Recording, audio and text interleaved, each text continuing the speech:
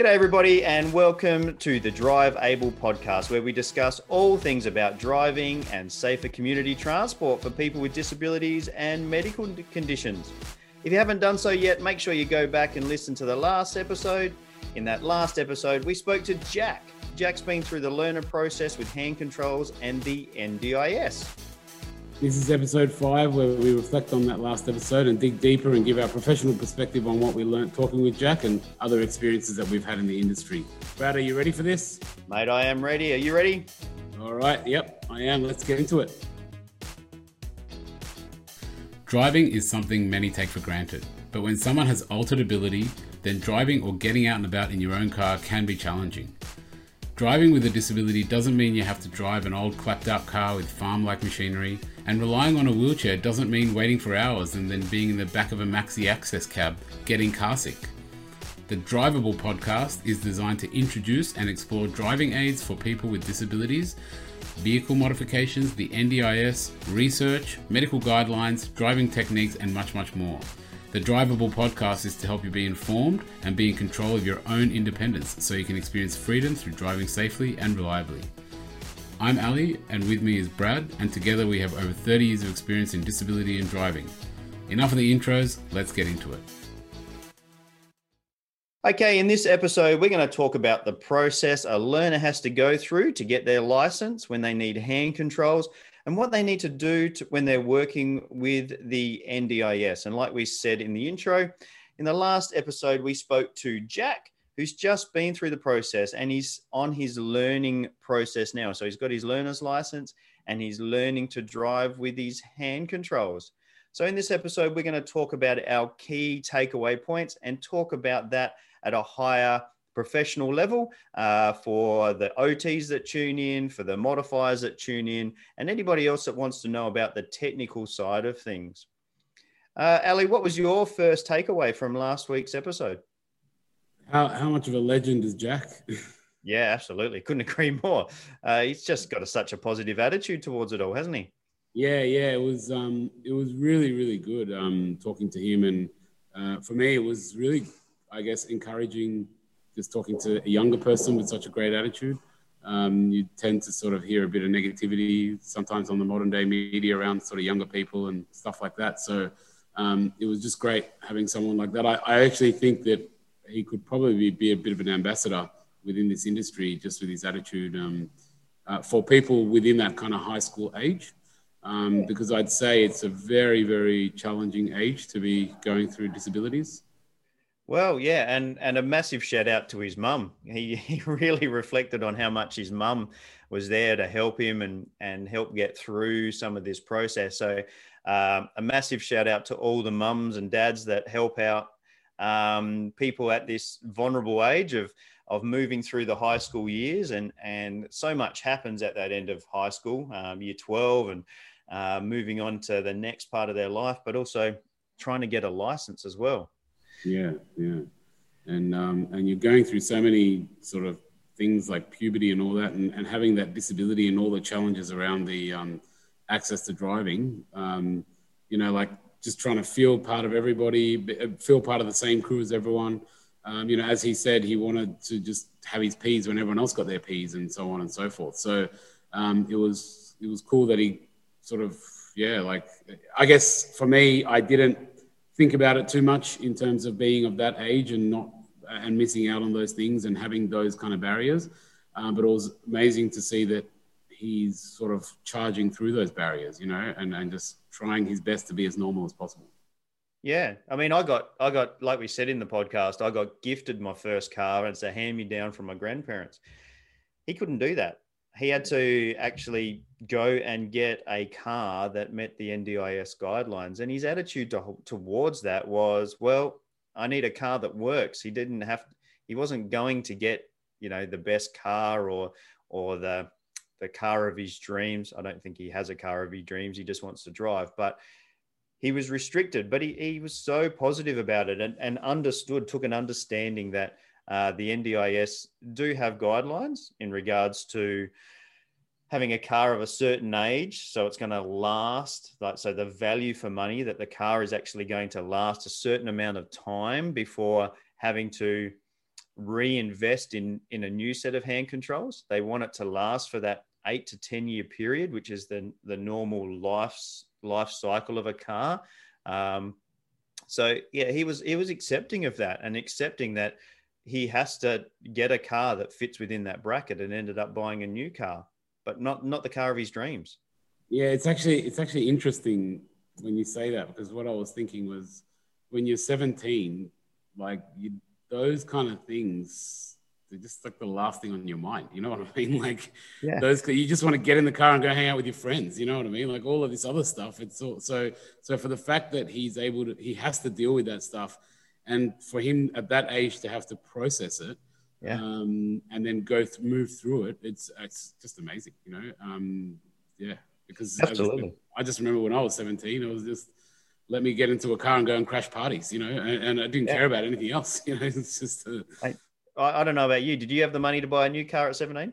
No, it was, and there was nothing around there. It was just like whatever you could get your hands on, you know. Yep. Like I as I said, I think I said in the last episode, I scammed my parents' Holden Commodore, 1993, I think it was Commodore, and I just thought I was the coolest kid in town because I had this green Commodore, this dark green Commodore, and I remember my best mate Sam scored this like 1983 Mazda 626 falling apart. We did panel repairs on it with my feet. I was sitting in the boot punching it out with my feet, and actually trying to form the panels with the heels of my feet. You know, so you know, those are the things that we were doing while Jack is having to process completely high level things and really complex things at that age. So it's a testament to him that he's able to go through that and still have that great attitude and not look so fatigued. And you know, that stuff would get you down. You know. Yeah, I mean, he's got to go and work to pay off his car. And when I went out at 17, 18, that type of age, I was going out and spending my money on partying, not having to purchase a new car. But his whole attitude towards it was just excellent. Like he was accepting that, you know, if he needs money from the NDIS to help him achieve that independence and freedom that he wants, he's got the right attitude about it all. Is that the NDIS there is there to help. There are certain guidelines around the NDIS in regards to, you know, it's not just money for you to go and spend on whatever. It's specifically designed to help you achieve independence around your disability. And he understood that, and he understood that there's guidelines around what that actually means in regards to what money can be spent on. Yeah, it was actually really interesting. That's one thing I wanted to, I guess, highlight in this discussion today is, and I'm sure you get it all the time, like every day we get people calling us with all these anecdotal complaints about NDIS.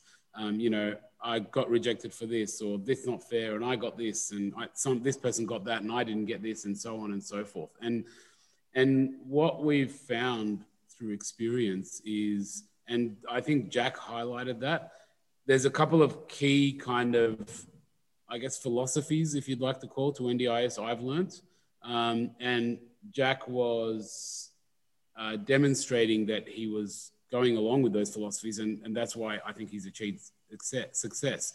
One of them is you need a team of people to work with. So if you saw, he had the modifiers, he had the OTs, he's got his whole family, his community, you know, everybody around him is on board and helping. So it's understanding, and he didn't have a problem asking for help. You know, we go out there and trial things with end users and clients all the time, and they're scared to ask for help, or they're worried about putting people out, or, you know, but that's the point of the NDIS, is bringing people together to help work as a community. So he's doing that, and he's achieving success out of that. And the other thing I thought, which was really good, was look, when the government, one thing people don't understand is when the government is giving away free money, this is your money, my money, our money, we want accountability for where that money is going to go. So there's going to be forms, there's going to be things from here to high heaven for you to fill out and jump over, and there should be, because it's billions of dollars a year, you know. So and the great thing is he moved through those in a sensible manner. What we find is someone will fill out a form incorrectly, get rejected, and they'll give up and go, oh, this whole thing, NDIS doesn't want to help me, blah blah blah. Whereas you saw he goes, okay, oh no, we filled the form out wrong, or something they did wrong. Yeah. Went back to the process and did it again, you know, and so and then he got what he needed, maybe a little delay or whatever, but he's passed through those checks and balances. And I think those key philosophies demonstrate if everyone can stick to those philosophies, it'll work better for them. Yeah. So let's just dig into that a little bit deeper. So the main steps for getting hand controls or left foot accelerator or any other vehicle modification, if you're a passenger, the steps that the NDIS have put in place is that you need to engage an allied health professional that is qualified to do the assessment. And in this case, when it actually comes to driving a car, the NDIS have specified a driver-trained OT. And I'm a driver-trained OT, so I come from a biased point of view. I'm going to put that straight out there. But I totally agree with it. That we do a post-grad extra study course to learn the ins and outs of the functional tasks that go with driving. Okay, so we reflect on how muscles work, what's happening in the brain, what's happening with eyesight. We analyze those and try to come up with the best solution. So engaging a driver-trained OT is actually specified by the NDIS, whether you like it or not. If you're going to be driving a car with modifications or with a disability and you need the NDIS to help you out, you need to engage an occupational therapist that is qualified to do this, and that's a driver-trained OT. So if you hear the term driver-trained OT, they should have that extra qualification and a certificate number through one of the universities that offer this postgrad course to become a driver-trained OT. And, you know, again, hand up, biased point of view here. It's not a physio. It's not a psychologist. It's not somebody else that's an OT and dabbling in this. They actually need to have that qualification if you're going to be the driver. Yeah. So, yeah, I mean, like, as you saw, well, what he was mentioning was he obviously hooked up with a driver OT, and then they were able to work with him to try a whole bunch of different products. And I think that was also a really good thing that he got to experience. That's, again, another thing that we find, which I'll give another story in a minute, but we find is very limiting in this industry. Like, so as we discussed, you and I grab mum and dad's car whenever we can. If they're going to the shops, hey mum, I want to get some hours in or whatever, just jump in the car and it's pretty easy. Yeah, usually in the driveway there's 2 or 3 cars to choose from, isn't there? Like, this day and age, I mean, probably when I learned, the family had 1 car, and mine was the second car of the family when I was growing up. You know, I got the hand-me-down, and that was the second car in the driveway, but mum and dad shared. But nowadays, mum has a car, dad has a car, brother, sister, everyone seems to have a car, and the driveway's full, and there's a whole lot of choice to learn to drive in quite often. Yeah. Whereas in his situation, just to get to the point of learning is a bit of a, you know, hurdle after hurdle, because he's got to go first get all the assessments done, then figure out, okay, based on that, what's going to be some suitable products, then go and get access to those products, actually try them. And the products are not in vehicles, and generally vehicles, you know, can only fit 1 or 2, maybe 3 products. As he said, he got into a vehicle which had a few products in it, which is very lucky. Most vehicles only have 1, particularly like the learner or OT vehicles.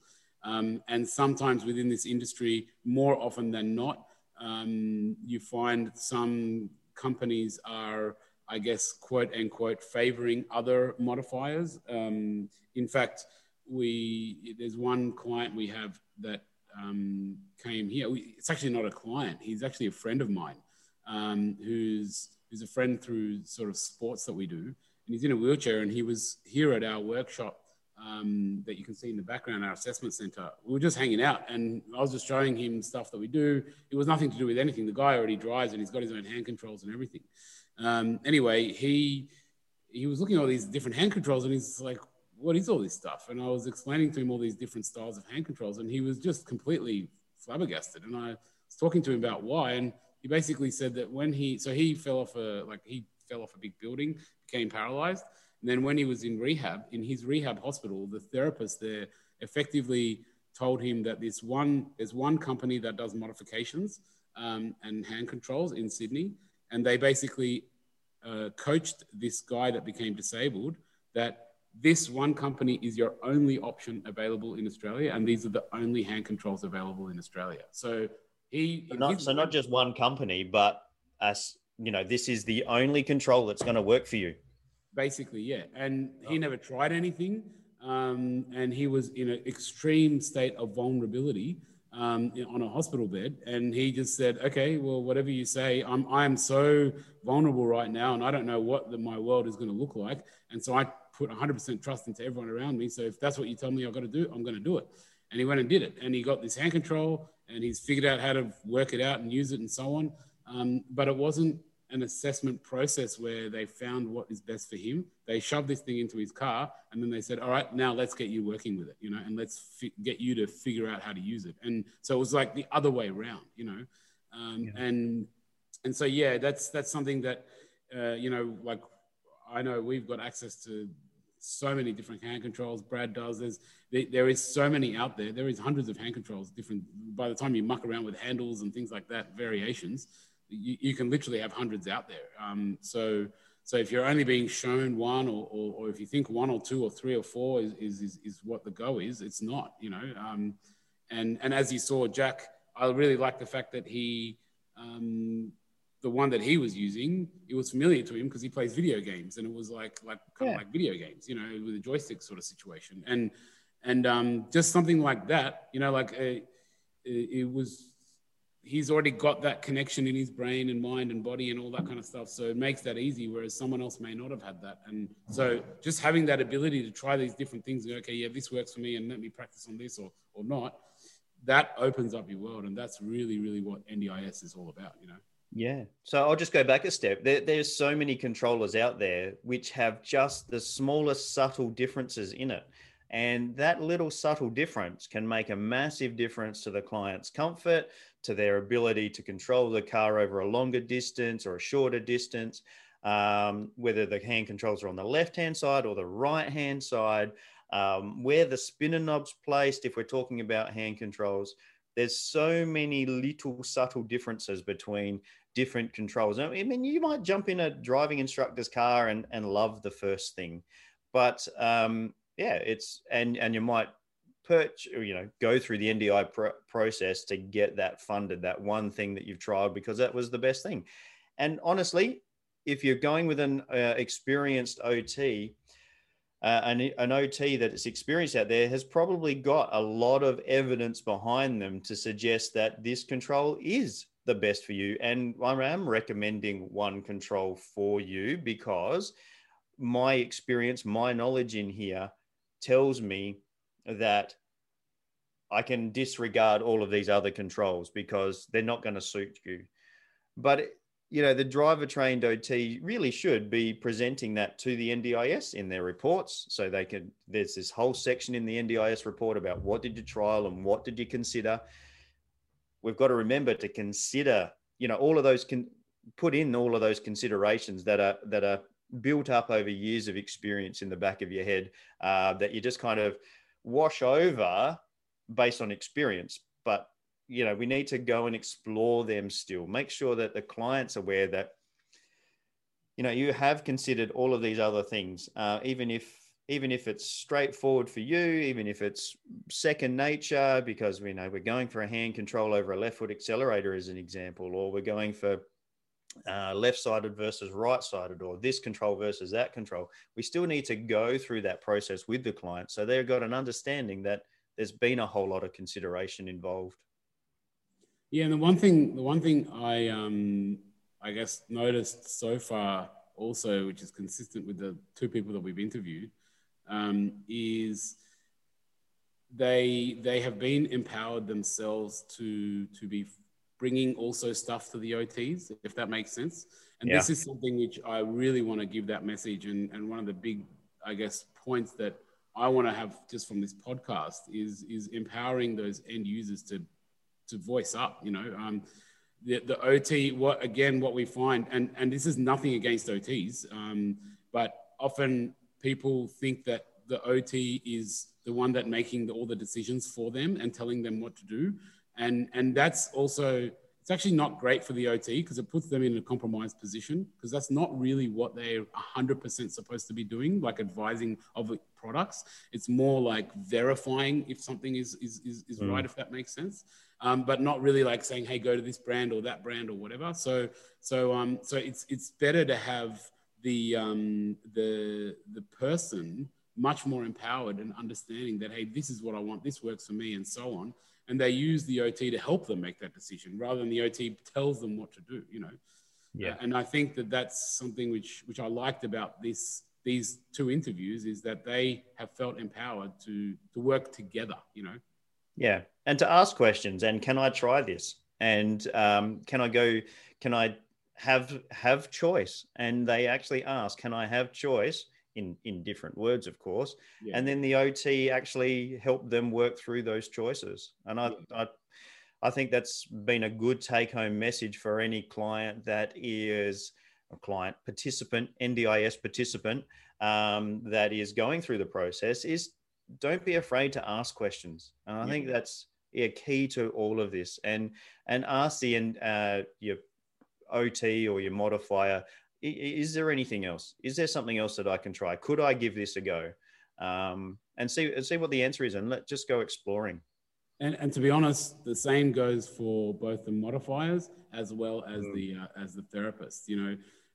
Both the modifiers and the therapists really, as counterintuitive as it may seem, in the long term, it's much better for them to be asking, hey, is this the right product for you? If there's something else, maybe we don't sell it or we can't have access to it or whatever, but we really need to help you with that, Yeah. And I've had, even in my case, I've had in our business many times where people have come here and we haven't had the right product. And I've basically told them, look, this is not the right products. We don't have them. Go to this company.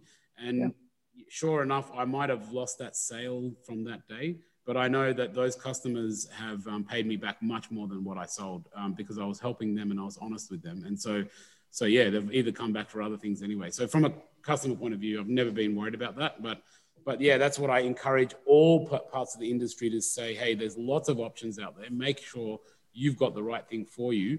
And even if you're a therapist, ask the person, do you want to try something else? Should we go look for something else? Is this what you're comfortable with, et cetera, et cetera. Yeah, absolutely. I mean,